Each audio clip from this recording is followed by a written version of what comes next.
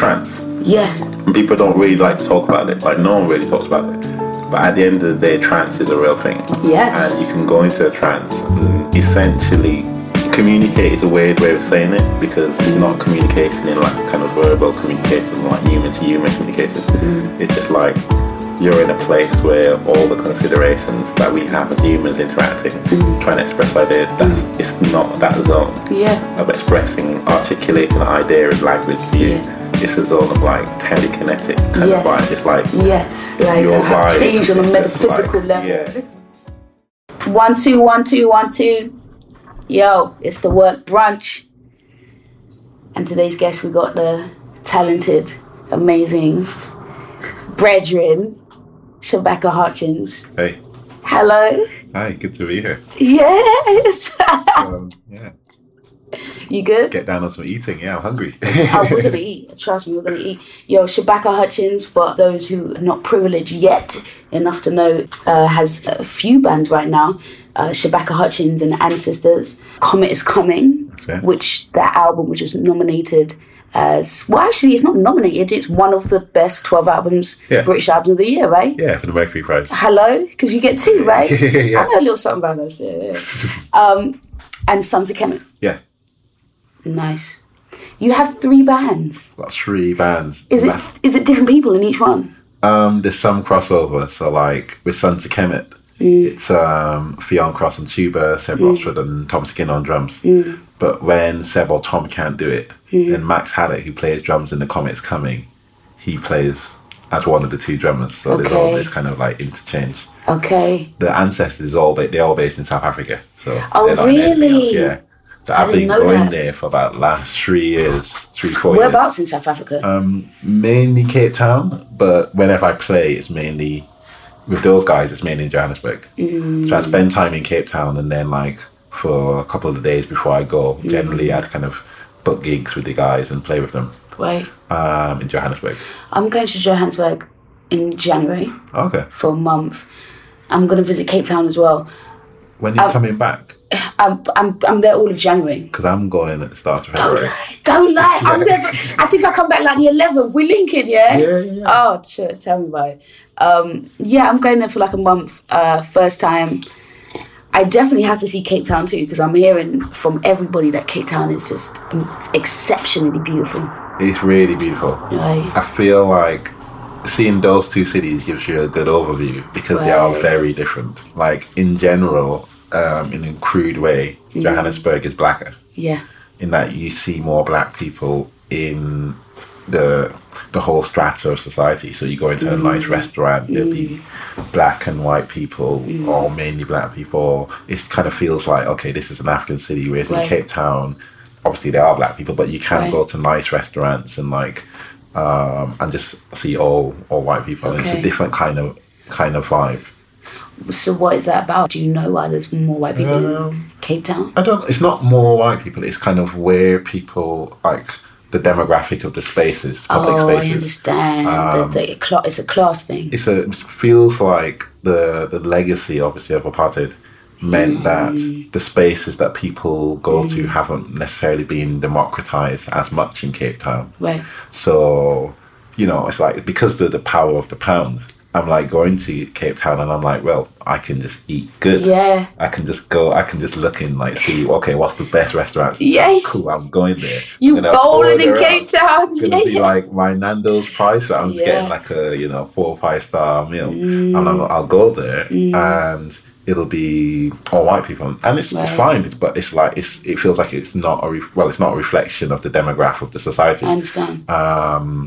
And that was happening a lot of times throughout the 4 years I've been going there. It's something that I've kind of noticed and thought about a bit. But when you go to Johannesburg, all of a sudden you're like, okay, cool. Here is just like a society that is mixed. That is kind of more, it appears more mixed on the outside.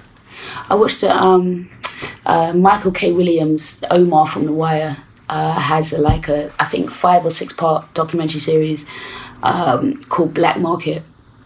And one of the episodes, he was in Cape Town and he was in a fishing area where basically people, many generations of fishermen. Yeah. And it was just really kind of exploring like the fact that the fishermen are fishing for a particular type of seafood. I cannot remember the name, but it's very in like Asian restaurants and that, it's very expensive. But they're not. It's illegal for them to fish. Yeah. And for them to go through the paperwork and the process of being able to do that, when some of them don't have the education to be able to get through all of these, all of this red tape. Bureaucracy. You understand? Yeah. They don't have the finances, and so they're literally like, when you get the coastal areas, the people that have lived here for 5-6 generations, and they're having to move further and further back away from the coast, because now the coast becomes. Yeah. Do you know what I'm saying? Yeah, that becomes the villas and the apartments. Yeah, it's the same in I grew up in Barbados, and it's a similar thing where. You've got the sea, and the sea is like the heart of the island. People go to the sea, Right. But then obviously seafront property that's like the big market. So you get kind of really rich people just building lots and lots of villas all around the sea, and then it's that thing where it's still a public space in theory, but then it kind of feels like. But it's not necessarily going to be a public space, because if there's certain hotels in places like Jamaica where they build a hotel, that part of the sea. Yeah.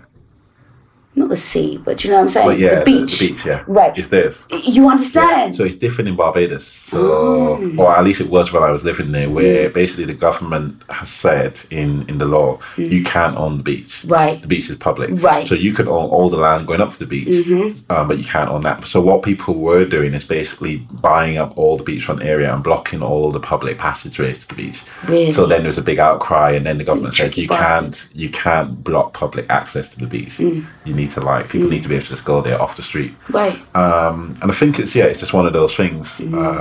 Maybe it's to do with the fact that the Barbadian economy is better than the Jamaican economy. Okay. So the government for like can tourism. do that. Okay. Yeah. But I mean, if the Jamaican economy is pretty bad, it needs those tourists, and it needs Yeah. those big hotel business. It needs to keep them comfy.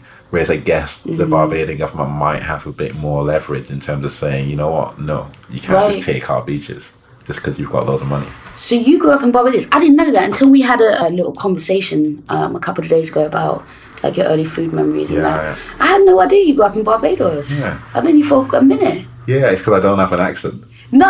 Yeah, that's the thing. And I thought about that. I think it's because I was born in England and then I moved to Barbados at 6. I see. And then came back at 16. Okay. So I think it's like you get a kind of accent around that kind of time, and then it slowly switches into Barbadian over like, I guess, a period of a certain amount of years. Right. And then when you come back to England, it feels like something in your head activates and you switch back into that accent that you... So when you get mad, do you have a Barbadian accent? Barbadian accent? I don't really get mad. Passionate? Don't get passionate. Oh! I'm a mild-tempered dude, except You on are a stage. very mild-tempered dude. A very mild-tempered dude. When we were talking, you mentioned one of your early food memories. You mentioned mac and cheese, and I was so thrown. I was just not expecting you to say that. Yeah. Barbadians love macaroni cheese. What? Like, that's what we eat. Like, every Sunday, you go to my family's house, and you go home, they'll be eating macaroni pie and cheese. If you go to a food vendor's... Macaroni pie. Yeah, which is different to the...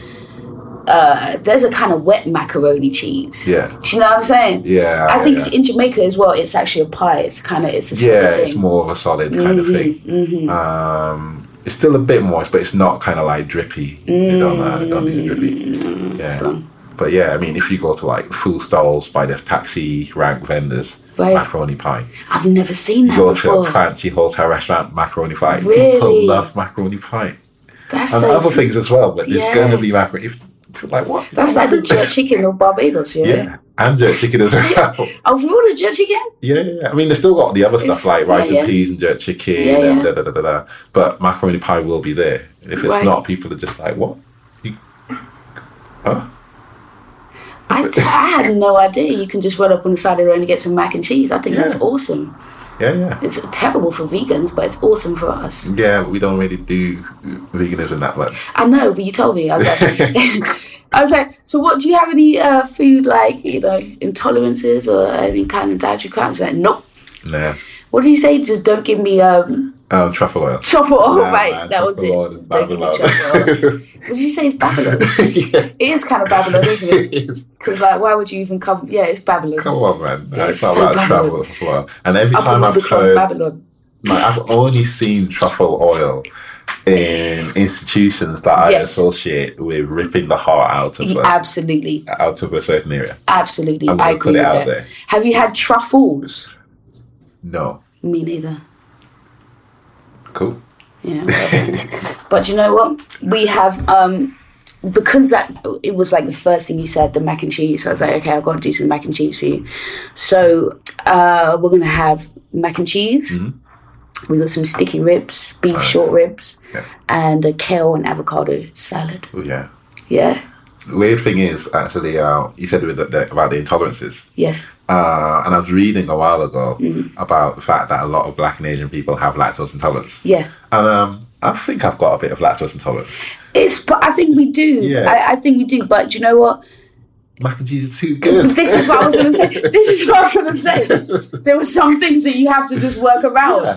It's like, you know I'll be that sniffly guy. Yeah. If my personality is just full of cheese. We're all family here. Yeah. Okay. Got my tissues and ready to go. Shabaka, my homie, let us eat. Let's do it. All right. I'm going to get it started. I'm going to get it going. You're welcome to help me if you'd like to help me make the salad. All right? Oh, look at Anna. Yes, Richard.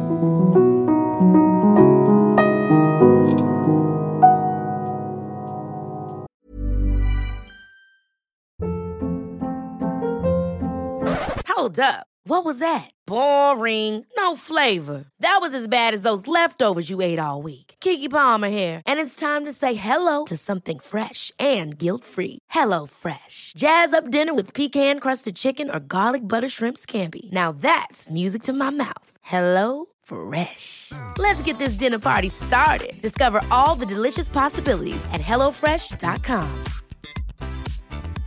I'm Sandra, and I'm just the professional your small business was looking for. But you didn't hire me because you didn't use LinkedIn Jobs. LinkedIn has professionals you can't find anywhere else, including those who aren't actively looking for a new job, but might be open to the perfect role, like me. In a given month, over 70% of LinkedIn users don't visit other leading job sites. So if you're not looking on LinkedIn, you'll miss out on great candidates like Sandra. Start hiring professionals like a professional. Post your free job on linkedin.com/people today. Burrow is a furniture company known for timeless design and thoughtful construction and free shipping, and that extends to their outdoor collection.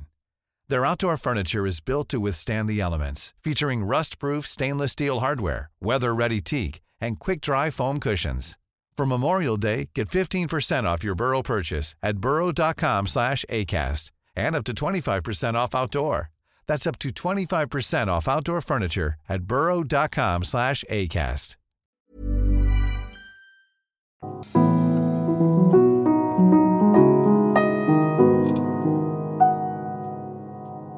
Shabaka, Hey, we have been nourished.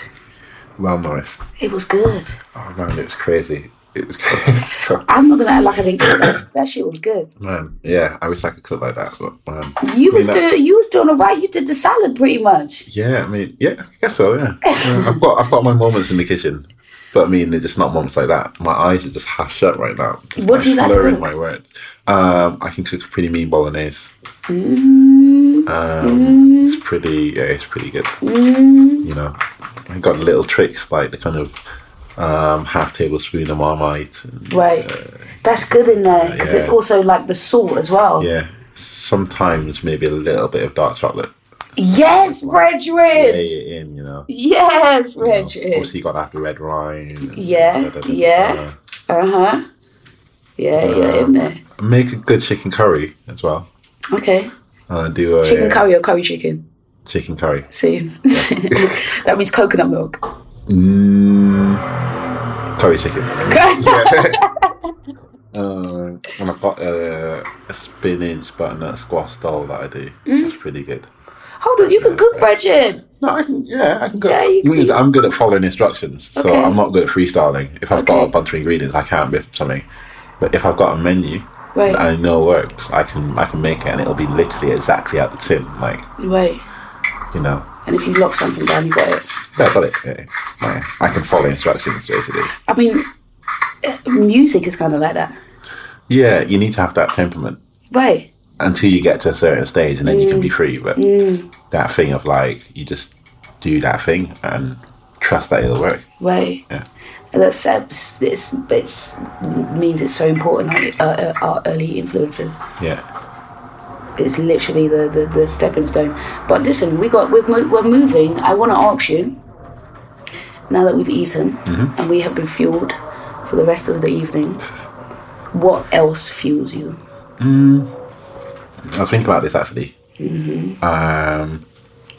And it's weird, I can't say like a specific thing. Okay. Because like different things feel like, if you consider music to basically be a reflection of like, or a way of you articulating bits of yourself. Right. Well, not from bits of yourself, that sounds a bit kind of like sentimental. Or you're just articulating the way you see sound and the place you think sound should have in yours and other people's lives. Right. You're articulating that to people and to yourself. Right. You're just like expressing that.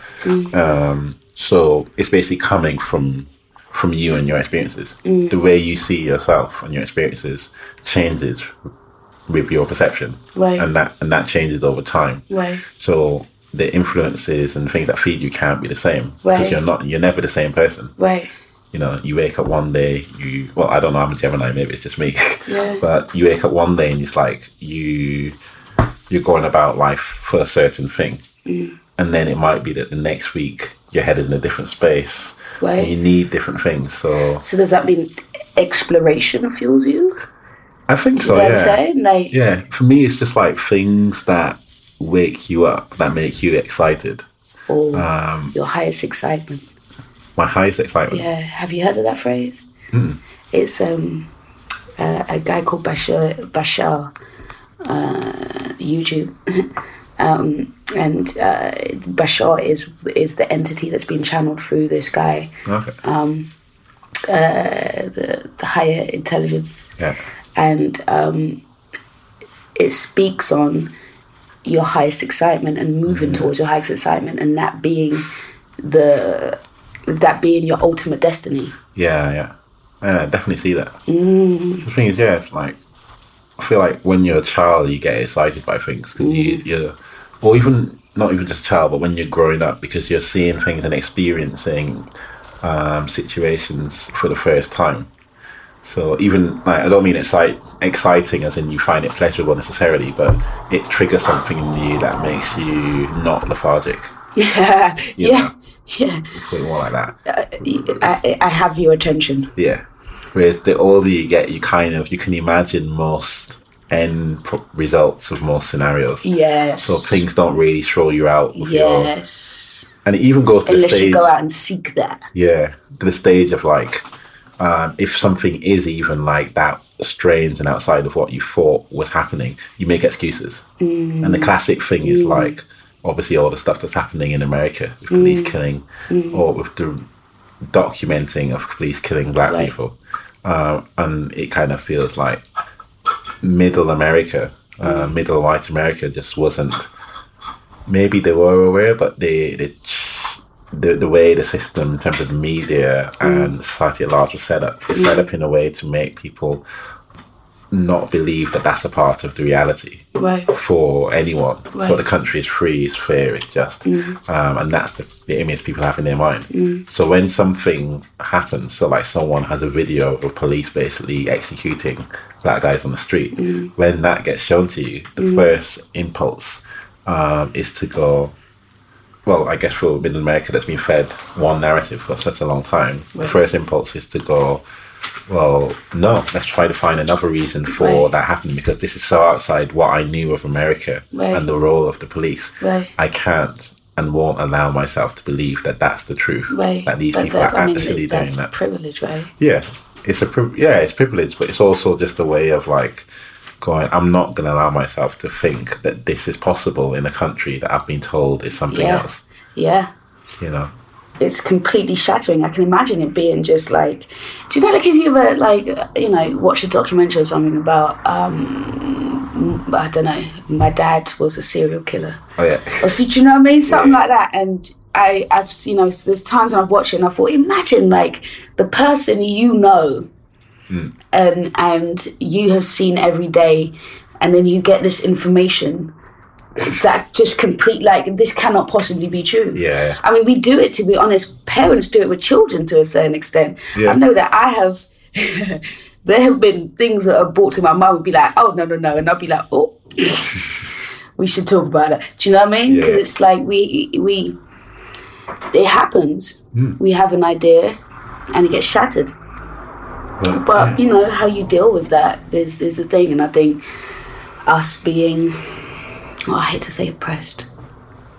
I really don't want to say that, you know. Yeah, know what you mean. Do you know what I mean? Us being, us coming from the legacy of oppression. Oh, that's it. That's what it is. Makes it easier to be able to deal with the shattering of the glass. Yeah.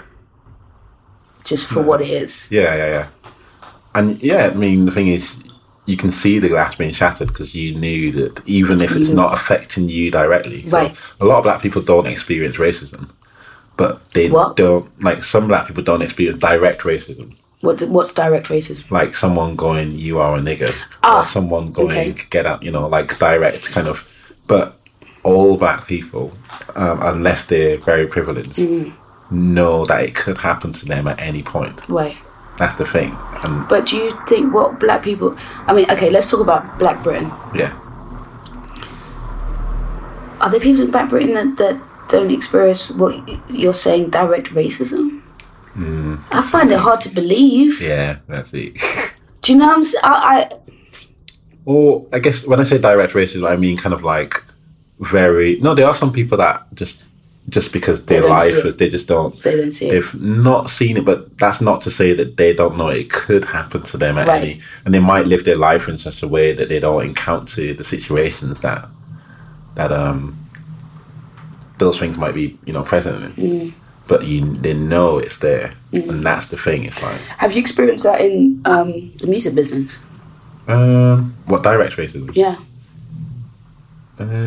Or any type of racism, is that something that you've noticed has bled through your experiences? It's a complicated one, like in terms of very direct, overt racism. I've not experienced it on a personal level, but you can always. But that's the thing. It's like, especially in England, it's not. Like there are, like, if you're a Black Briton, you'll experience something like, you know, in terms of being stopped by the cops all the time, or job opportunities and stuff like that. You know, there's things you experience. But in terms of the music industry, it's more like the institutionalized nature of what racism does to the dynamics of scenes and who holds the power in big kind of, you know, ways. But I'm trying to think, you know, like a generation above me, they experience direct racism, and they've got lots of stories about it. I mean, when I was young, I have memories. I remember back in the day when I was young, like older, in particular older white women, like used to like push you and shit. I don't know, like growing up in the like 80s, early 90s in Britain, and they'd be like, you know what I mean, like, get out the way. Do you know what I mean? It could be age a part of it, a bit of ageism mixed in there too. That's the thing, is like that's direct racism. Right. That's like, I'm gonna be aggressive or have a harsh stance on you because of your race. I'm not gonna let you see it. Right. But there's other ways of course that could there's other things to do with racism that are less kind of like, you know, like direct. Like I was in a car in Birmingham. I think my mum was in the supermarket maybe just after I came out. So I was like 16 from Barbados. I was listening to some jazz, and the guy kind of came up to the window. He's like, "It's good that you lot are listening to decent music now." Oh, you know. Thanks, sir. Okay. Oh, listen. No. I mean, it's decent music. Yo, I want to ask you about your Mercury experience. Oh yeah. Yeah, I really do. You're the it's kind of, for me, it's the first person that I know that has shared in that experience. So I'm interested to find out what that was like for you. It was interesting. I kind of feel like because of my personality, Right. I kind of become numb to situations very easily. Okay.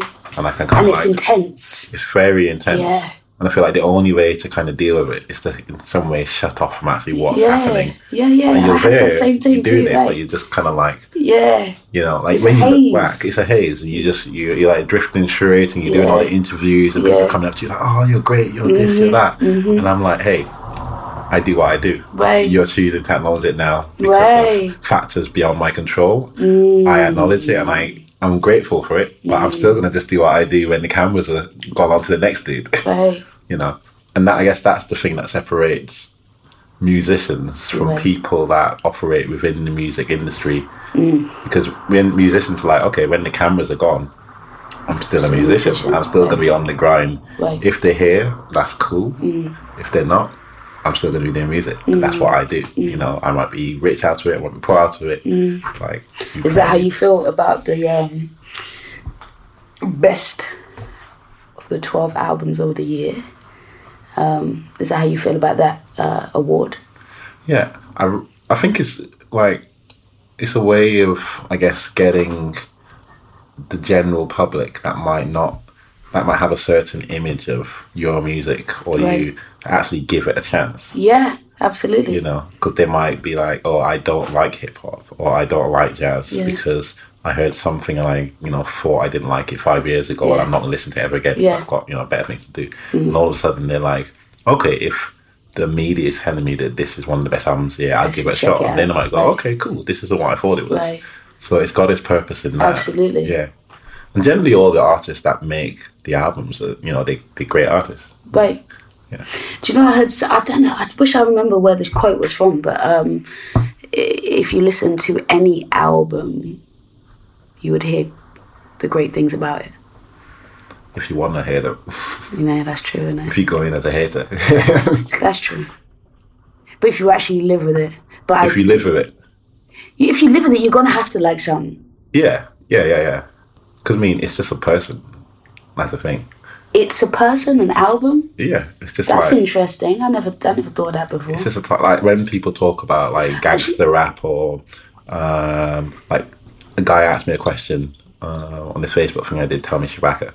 And he was like, what do you think about the nihilistic kind of... that's so popular. Type of rap. That's just like rap about nothing. It's basically just being the personification of what Middle America thought a nigger was. Oh. It's like embodying that and projecting it as, yes, I am a nigger. And that kind of rap. I'm everything that you were afraid your daughter was going to meet. Is that not is that gangster rap? Or is it? No, that kind of, not gangster rap, Okay. but the kind of like Rich Homie Quan, that kind of like, they're not really rappers. They kind of, all they talk about is getting fucked. Yeah. And being... in many different type of ways. Yeah. And just being uber capitalist minded. Yeah. Kind of money centered. Yeah. Kind of... the American dream. Yeah. They just like, they want to have fun. And I'm like, for me, that's who those people are. I might not necessarily want to buy the album, listen to it, but I'm like, this guy is like this for a purpose because he grew up in the environment that says this is either what's going to make you the money that you don't have to be hustling on the block, or this is the best that you can aspire to be. Right. And if you've gotten here, then cool, you better enjoy it. That's Kanye all day, personified. Yeah. I am exactly what you've bred me to be. Yeah. And it's like, you can't complain about, like, for me, it's like, the music is literally just people, and people don't just exist on their own. They're like crafted into the people that they are by the environment, for better or worse.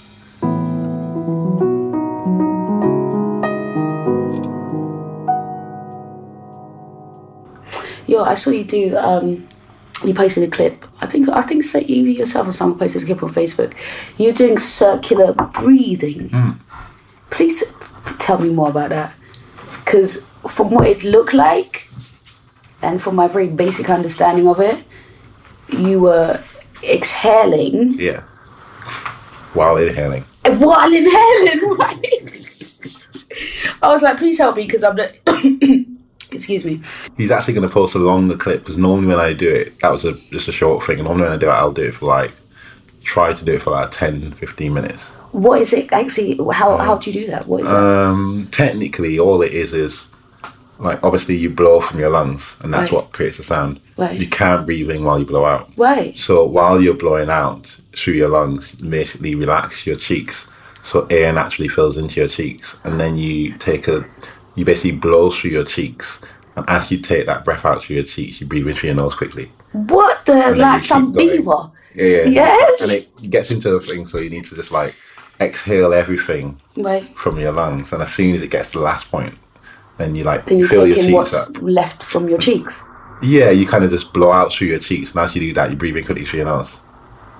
Wow. And it kind of goes in. The problem is, if you don't breathe out everything from your lungs, it turns to carbon dioxide. Right. And you get that feeling of just like that feeling of tension where you're just like full of like stale air. Okay. So yeah, it's just like you can get into a rhythm of it. It's just like, and just you get into a kind of. I wouldn't try, but I'm smoking right now. I'm just like, I'll faint. It's a thing that I've been experimented with for a long time. Like since I started, kind of like I heard of the principle of it, and then you try out something, and then like now I can kind of do it. Like you just get used to that way of operating your body. Does that help with performing? Yeah, if I want to keep playing. Right. You just keep. Yeah. Right, some mad just long just gonna keep hold out the line. And like people are fainting watching you. It's like going. Yo, I saw you performing with 2 drummers, which is already trying to send me into the 4th dimension or the 5th. And yourself and the tuba player. Yeah. Honestly, that's the first time I have ever seen a tuba. It's not much as a black man playing it. Yeah. I lost my shit. I swear I was I was like this, hands up, like yes, take me where we're going. It's incredible. Yeah. And it just makes sense. The tuba, it's a big piece of metal. It is. It's beautiful the way that it's constructed. Yeah. It's absolutely beautiful, and it's huge as well. Yeah, it's massive. You just got like. Because I was thinking, is he small or is the tuba really big? I think a bit of both. Okay. Whole time, my brother. Yeah, he might not want to hear that. But the tuba, man, it's just power. It's just like more power. It is. It is. So what is the sound in between, like, because it's not quite sax, but it's lower than the trumpet. And lower might be a very ignorant way of explaining that. Yeah, it's just lower. It's just a lower, like your basic note, the highest note you get on the tuba in the normal range is just low. Okay. Basically, so it's a bass instrument. But then it's a bass instrument, but then if you get really good, you can play really high. So then it can still be like a melody instrument. Okay. You got like dual. Yeah. Yeah. And I like the thing of like people seeing a man working on stage. Yes. You know what I mean? Because some people approach music and it's like they just play the music. But isn't that not normal to see men? Like, I kind of feel like that's most of the case. It's like, sometimes you see musicians and they're just kind of like, they're playing the music. Right. And they're putting their fingers down and getting it right. I'm playing with emotion and it's all cool. But they kind of finish the gig and you kind of think, that was cool and it was like, well done, but it didn't really go in. What's going in? Going in is like, for me, when you basically like, it's like 100% from the moment wanted. Like to the point, it's like 100% and you're at maximum. And then you're like, actually, I'm going to have to expand this glass. Right. And you like break through that thing of what you thought the most, like the biggest thing that you could do was. So like, you think, okay, this tune, I'm going to go so hard. Like I'm going to like... Are you physically, emotionally, I'm just going to like commit and just like be in the zone. Like in the zone as in like nothing else is occupying my mind right now other than me doing this thing. Like hard. That's spiritual. But that's the thing, is like, that's step one. So in the zone is like, when you do that, and then the next track, you're like, I've got to get it more. And you're like, there's nothing left. And you're like, but nah, man, there's always something left. How often does that happen for you when you're playing? I try to make it every gig. Right. And that's like a conscious You got to thing. work for that. Yeah, you got to work for it. Yeah. And it's hard because, like, if generally it's fine, but if you've got like things, if anything is wrong, that takes you out of it. So like, if the monitors aren't right or the sound isn't right, then you're thinking about the sound or signaling to the sound guy to turn up the bass or turn you down, or so then you can't get into tones. It's impossible. But when the conditions are right, you know, and you're like maybe rested, maybe even not rested, it just means you can basically concentrate on going hard. Right. And then going harder and harder. And harder doesn't necessarily mean like more aggressive or louder. Right. But it just means like committing, emotionally committing. Somewhat outside of this just three-dimensional experience. I feel like I believe it more than maybe I can explain it. But like, I saw Lauren Hill performing, I think last year, and she performed for like 2 hours, and it wasn't until like maybe the last 15 minutes, and she was doing some Bob Marley covers. Yeah. And Bridget, for about, I'll say about 8 minutes, she was no longer in this room.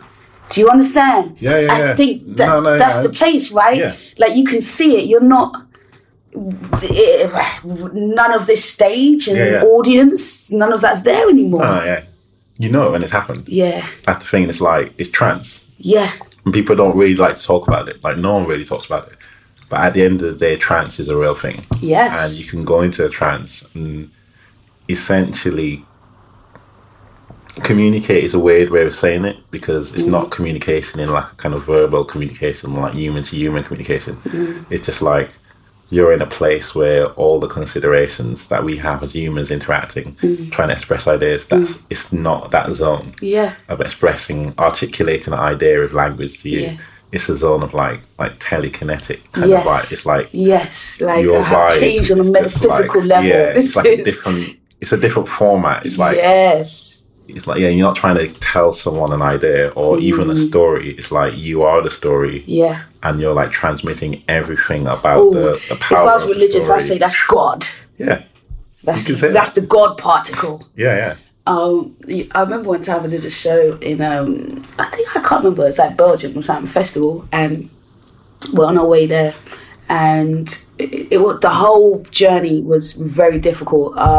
We got, you're going through the Eurotunnel. Yeah.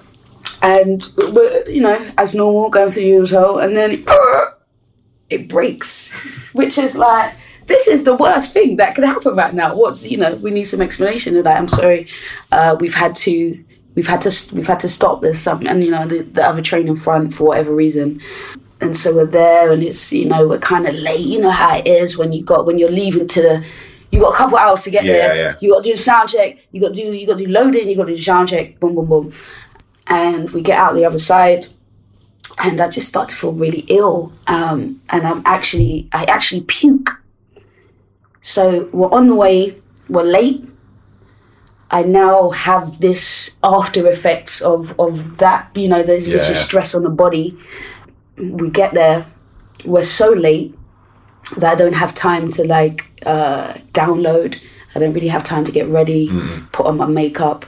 Things are very important and a ritual base, not necessarily just for artificial reasons. Like, this is important for me to have this space. I don't get any of that. Bam, bam, bam, go on the stage. Remember now, I've got no energy. Yeah. I'm at ding, ding, ding on the car when it's like at the end. Do you know what I'm saying? Yeah. Like, go to the petrol station now. And, it was the best show I ever done in my life. Yeah.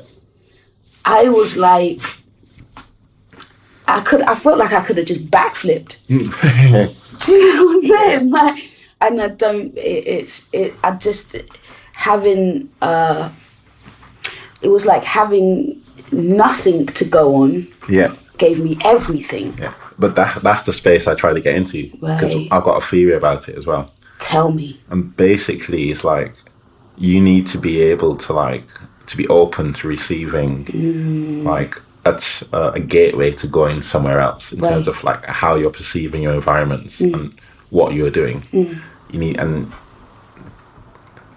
your thoughts about trying to get to that gateway or real life, like your just general, like what happens when you're not on the stage, all of that stuff is a barrier. Right.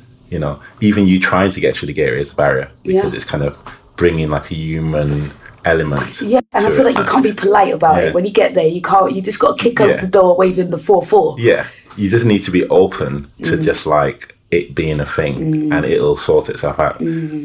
Open and empty of all the stuff, all the other shit. You just need to be like, there's nothing, apart from the music. That's going to be the vehicle. Right. So if you're like sick and tired and like you've got no energy, you probably go onto the stage just like, you know what, fuck it, I've got nothing. Like you just go on and you're like, and there you're empty. You're not going on like, I'm going to kick this crowd in. I'm going to do a good show. So you're stripped of your ego. You're stripped of your ego. There's nothing there. It's just like, basically all they could do is I think I walked on the stage like, I hope I survived this. Yeah. And you probably just like got to the mic and the music itself took you instead of you trying to take the music. Oh, that's it. Bam. Yeah. That's it. That's the thing. Because trying to do it, like being active and trying to push it into a certain direction, that's stopping.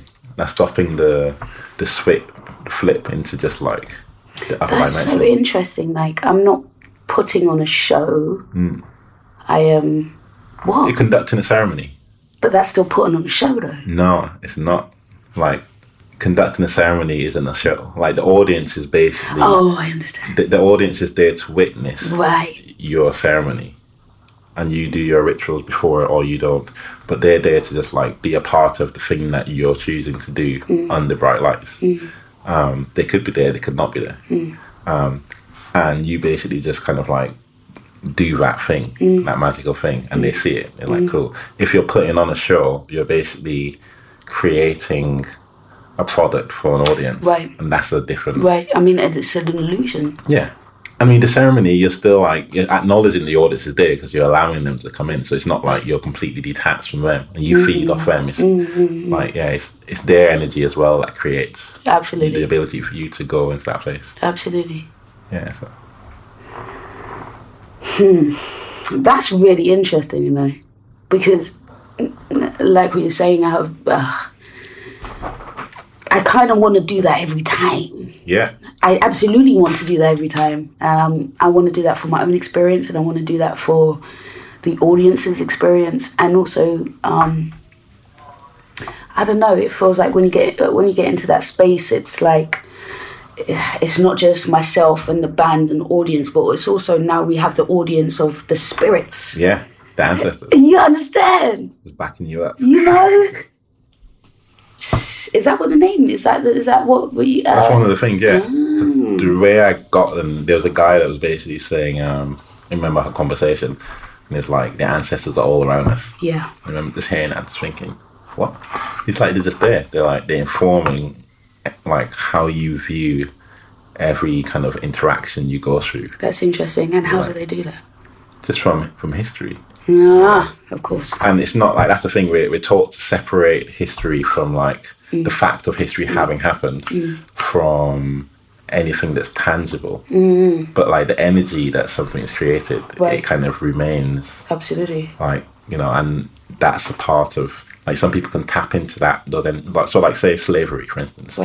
That period of time created a certain energy that hasn't gone away. It lives within our DNA. And even deeper than that, it's just like, it's there, it's around. Oh, I understand. And it feels like certain, like if you're a direct part of that legacy, you can tap into that energy stream and feel it's like, have your perception be informed by that energy. And is that what happens when we see another video? Yeah, so it kind of resonates in a different way because we are in tune with the fact that these things are part of a cycle that's still going on. Right. And other people can tune into that energy as well. Right. It's not like necessarily a black thing. Right. exclusively. How in tune you're able to be. And that's the thing, we're trying to get other people in tune to the fact that these things are a reality. Right. But some people aren't on that energy level. I watched something. Do you know right now? I don't know if you like. I don't know. Do you know about the Mayan calendar? Yeah, not a lot, but I know. Yeah, I mean, I don't. No one really knows a lot about the Mayan. Do you know what I mean? Like we have some information and some tidbits of information, but like 2012 being like the end of the world and blah blah blah. Obviously, well, I don't think that happened, but apparently we're kind of, in between then and now, we're having this kind of shift and certain veils are lifting.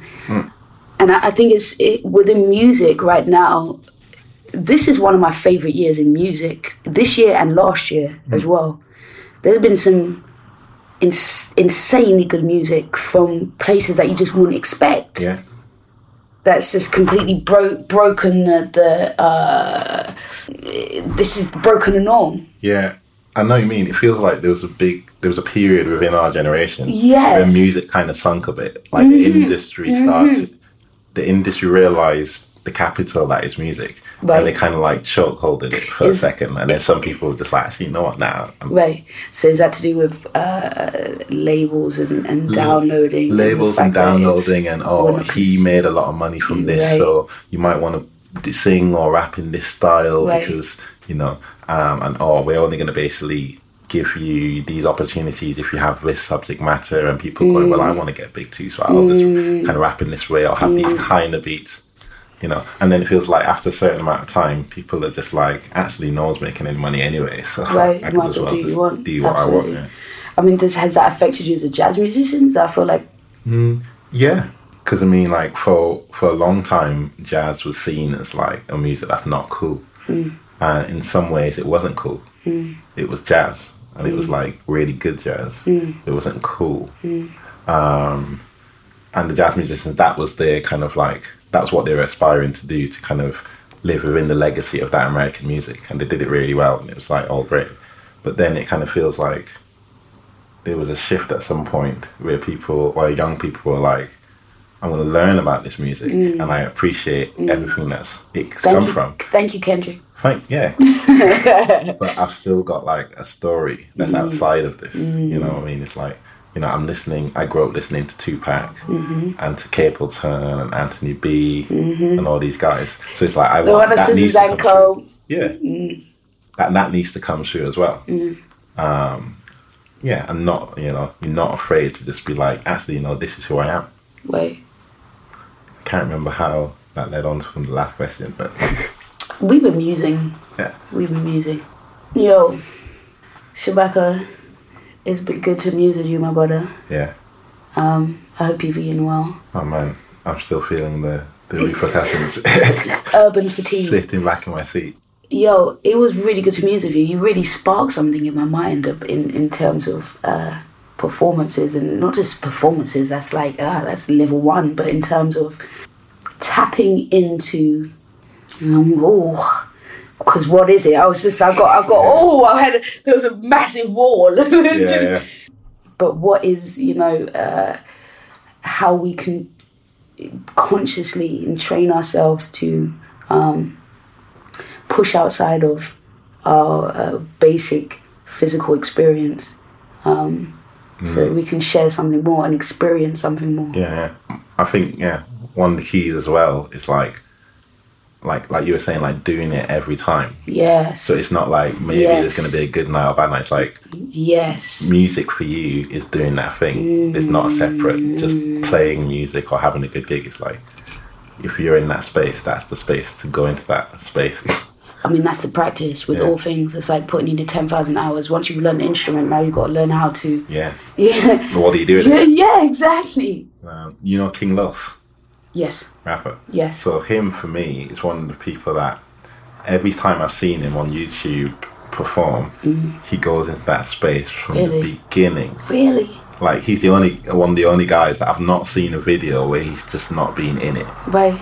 And he's freestyling as well, and that's probably what kind of you kind of got to be kind of empty to do that kind of freestyle in terms of association. But it just feels like whenever I see him, it's just like he goes in. what's that guy? The guy that did that. He's got an album called Lasers. But this guy, basically, he's another guy where he's got a Sway in the Morning. One of those freestyles, Five Fingers of Death. Five Fingers, yeah. And he just goes in. Yeah. And he's not known for doing that kind of rap. Yeah. So you see him, you're like, okay, it's just going to be like, saying a little, something. Are you Googling latest rap album? Lasers rap album. Oh, okay. we play Fiasco. Oh, okay. Yeah. Okay. So yeah, I mean, and normally you don't really associate him with like freestyling or going in. Like obviously he goes in, not going in, but like going in as in like as a lyricist. As a lyricist, not going in terms of like going in, not like his skill, but going into the vibe, like just like losing his thing, like this. He doesn't really rap that tapped in emotionally. Yeah, but in this freestyle, it's just like, I guess it's the thing with freestyling. It's like actually freestyling. You're so concentrated. It's like making jokes and big statements.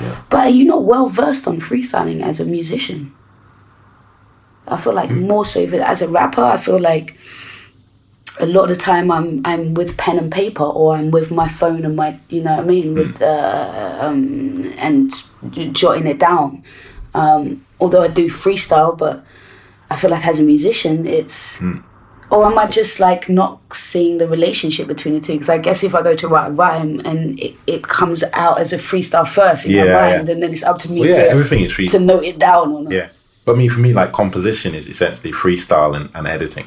Yes. It's like you freestyle to get the ideas out. Yeah. But then you might kind of look at it again and go, actually, maybe I want this short or this long or this type more prominent. And it's like architecting a freestyle. So it's the best it can be. Whereas I guess freestyle, and it's just like, it just comes out.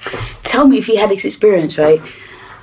Where you, for me, I'm writing something and I start writing and I just go into this kind of blacked out stage where, how do I explain this?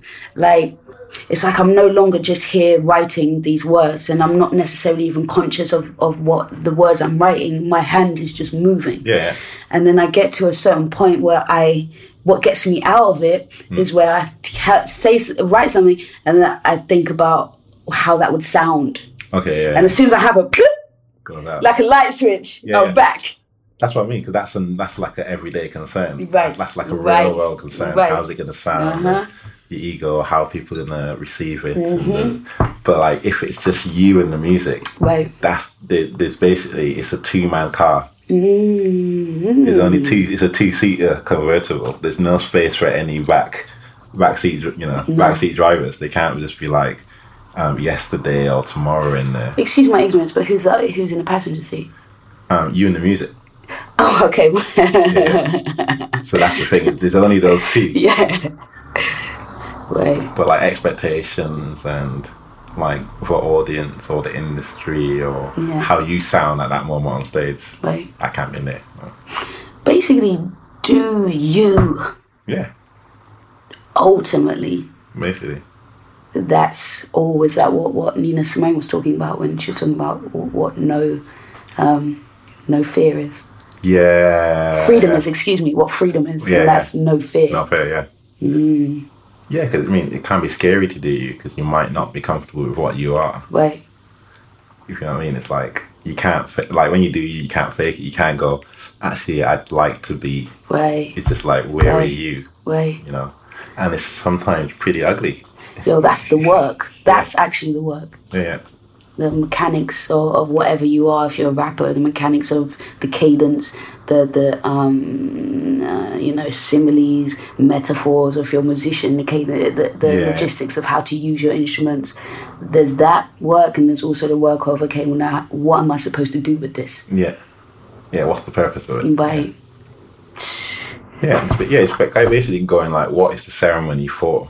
What's the ceremony for? Yeah, you establish you're doing a ceremony. What did the ancestors want? Yeah. Like, has it been in vain, or is it supposed to be? Has their life supposed to be for a purpose in my life? Do you feel like you know the answer to that? Nah. that's the thing. It's like it's not an answer. It's just like you either know it or you don't, and it's like a knowing. It's not like a, because the thing is with like, if you dissect it, the thing is with answers is that answers are there to be debated, right? And it's not a matter of debating like the purpose of ancestors. It's just like it just is a thing. So you kind of get it or you don't. There's no logic in it. Right. There's no like, I'm going to tell you an answer that can be dissected. It's just kind of like, this is the thing. Do you know what that sounds like? But it sounds like a beautiful answer to the question Nina Simone asks, what is freedom? Yeah, not it. Go in. Yo, Shabaka, cool. My brethren, it's good to be with you. It's been a while, I haven't seen you in a minute. Thank you very much. Thank you. For being a guest on the Work Podcast. I hope you enjoyed it, my brother. Oh, yeah. Aye. And start talking and you just kind of go off. I know, right? We're going to continue. We're going to look. There is more to be sipped and whatnot. So. Oh, yeah, actually, just before I go, one more rap song where the guy goes in. It's not freestyle, like freestyle. Tupac, Hellraiser, on Are You Still Down? You know, it's like track 4. But see, when I think Are You Still Down, you know what just came to my mind? The song with John B. And that's not what you're talking about. No, that's not what you're talking about. I don't know if I know that song. Like, it pains me to say that. Oh man, that's the tune. But like the last chorus he does, the last verse, he goes like, he's like basically he's talking about a girl that got shot by the police. I hadn't really known. I don't like. He says like Latoya, like. And like makes reference to her, but I don't know the actual case. But it might have just been something that happened in this community, so you know, got get killed. But it just feels like as soon as he starts talking about that, he just loses his shit. Really, it's just like and you can just hear it and just you can feel the energy of like he's gone. Right. That's it. And funny enough, Tupac on the Machiavelli album, and he's got a track on there. I can't even remember. 7 Day Theory. Yeah. And he's got a track on it, and he loses it to the point where like it sounds like he just knocks over something in the booth. And, do you know what I'm talking about? Yeah. He just knocks some shit over. And it's like, I'm done. Yeah, I think it's Bomb first, you know. Yeah. Yeah, because he just goes in so hard. He just Kendrick does that too on the and he just starts coughing. Yeah. I can't remember which one it is. Goes in on Collect Calls, Kendrick goes in like that. And it's because he's doing it on the high pitched voice as well. So it's just, you know. And then as well, if you smoke as well, that's cutting up your throat. Yeah. I don't know why I want to share this with you, but I really want to tell you that one of my favourite verses in hip hop is Eminem. I sit back with this pack of zigzag in my hand, and it's to give me the shit needed to be the most mean and sincere. And I think it's one of the greatest verses ever. Yeah. No, Eminem is cold, man. Jeez! My Eminem line is the one on Born Again, when he's like, I got a line in my pocket, I'm lying, I got a 9 in my pocket, I'm ready, I'm just dying in the cocket. You ready for war? I'm ready for war. I got my Mercedes assaults for anybody who claimed that it's raw. And I'm just like, what is that flow? For real though. But really, do you know what I read sad about him in Vibe magazine actually many years ago? And he was saying when he first started to rap that he struggled with rhythm. Yeah. So he would catch something like the hi-hats and rap to the hi-hats. That would keep him steady. Yeah. And it kind of shows because he has that. It's very like it's I wouldn't call it offbeat, but it's a real off-kilter flow. Yeah. But he holds it down. Like he's in the pocket. He's in the pocket like a drummer all the way to the end of the verse. Yeah. He's just like he's sharp shooting. Yes. Like da da da da. Yes. I mean that's like. Yeah. The thing is with that, it's like. That I appreciate with Eminem, you can tell he practiced, or for a period of his time he practiced. Yes. And it feels like a lot of rappers, and I'm ashamed to say it, but a lot of rappers in England, yourself included, but don't get that thing of like practicing things outside of their comfort zone. Yeah, no, that's me. I would say that's me. So I not know just myself. like rapping that's and me. making a rap that you like, but actually practicing something that is difficult. Yeah. That isn't what comes naturally. Oh, yeah. And just finding what those things can be and like working on them. Whereas that was what Eminem was. He's like, I'm not good at this rhythm thing. I'm gonna like practice it. Why? Like a musician. Why? And then he just gets badass. Yeah. And that's and Kendrick said that as well. He, in an interview, he was saying that he had a period of studying the great rappers. And that's like what a jazz musician do. You just study, like, you say, okay, this month I'm going to study E40. You know, like just the way because he's got a crazy style in terms of like the pitches that he uses. Yeah. So like, I'm going to try to rap like that, or like this week I'm going to study racket. Yeah, but that's supposed to happen though. That's supposed to happen. And let me not say that, but I feel like that's supposed to happen. Like for me, Biggie, what I was studying about Biggie was very different to what I was studying about E40, for example. Yeah, and you get different lessons from it. Right. Like by you studying that, essentially you're taking on the energy of the ancestor. You're taking on the energy of Biggie. He's given you a gift. And his ancestors. Things that he learned from. That's the only way that you get in touch with your ancestors. They're not just going to come to you by magic. You need to, like, in your life, work. Incense alone is not enough. Incense is not enough. Incense and caramel tea is not enough. You need more crystals. Yo. But last thing, though.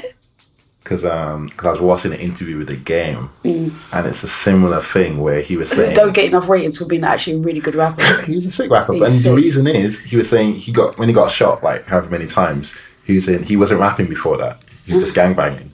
And he had, like, 3 weeks he had to spend in hospital recovering, and his brother bought him, basically, loads of rap CDs. And he said, I'm going to get out of the game by being a rapper. I'm just going to study these tapes. And that's what he did. He, like, studied. And because people see rappers as kind of like not musicians, right? So if someone says but that's over time. That's over time. Like I remember when I was like, I'm not giving away my age here, but when I was falling in love with rap, you had like Wu-Tang, for example, and the idea was by even listening to them, you had the representation of you gotta try and be great in terms of your, you listen to Wu-Tang and be like, I need to know more about science. I clearly don't know enough, you know what I mean? And which is not so much the game. It's not so much the game anymore. I know what you mean. But you know what? I just read something really interesting the other day, a quote by James Baldwin, and I cannot paraphrase right now or ever, but he was saying that like jazz, and I don't think he would have made reference to hip-hop, but jazz and soul music was a safe place to express the oppression of the outside world and how that felt. And amongst like-minded folk, and which became like a colloquialism, like a slang. Do you know what I mean? Like you it's like on the slave plantation, and you're sending messages, right? Yeah. And the issue is when those safe places are kind of, I guess, infiltrated to a certain extent, and it compromises a beautiful word. What now we're talking about in terms of cultural appropriation. Yeah.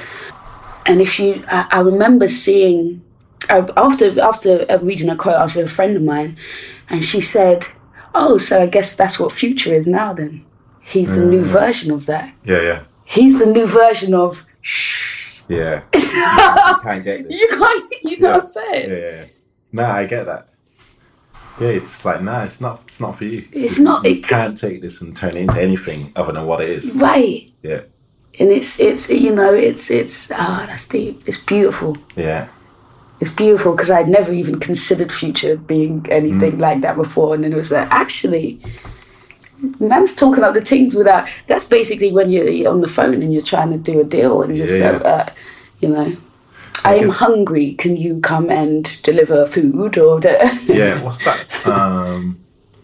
Is that in his name or one of his songs? It's like Murder and something else in his name. Boy, I don't know about that. But he basically became really big for like one song, and then but he was basically being investigated by the police for being a part of this kind of like drug dealing gang. Right. And then he became really famous from this song, and he did like this kind of dance on it, and he kind of like became massive.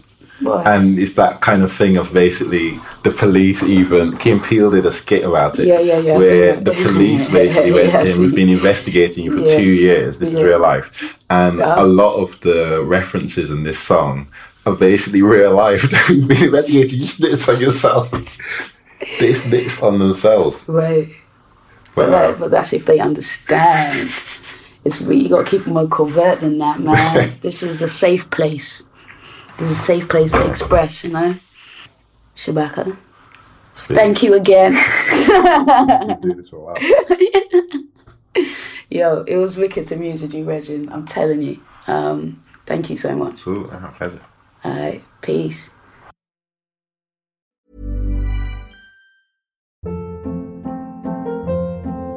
Hold up. What was that? Boring. No flavor. That was as bad as those leftovers you ate all week. Keke Palmer here, and it's time to say hello to something fresh and guilt-free. Hello Fresh. Jazz up dinner with pecan-crusted chicken or garlic butter shrimp scampi. Now that's music to my mouth. Hello Fresh. Let's get this dinner party started. Discover all the delicious possibilities at HelloFresh.com.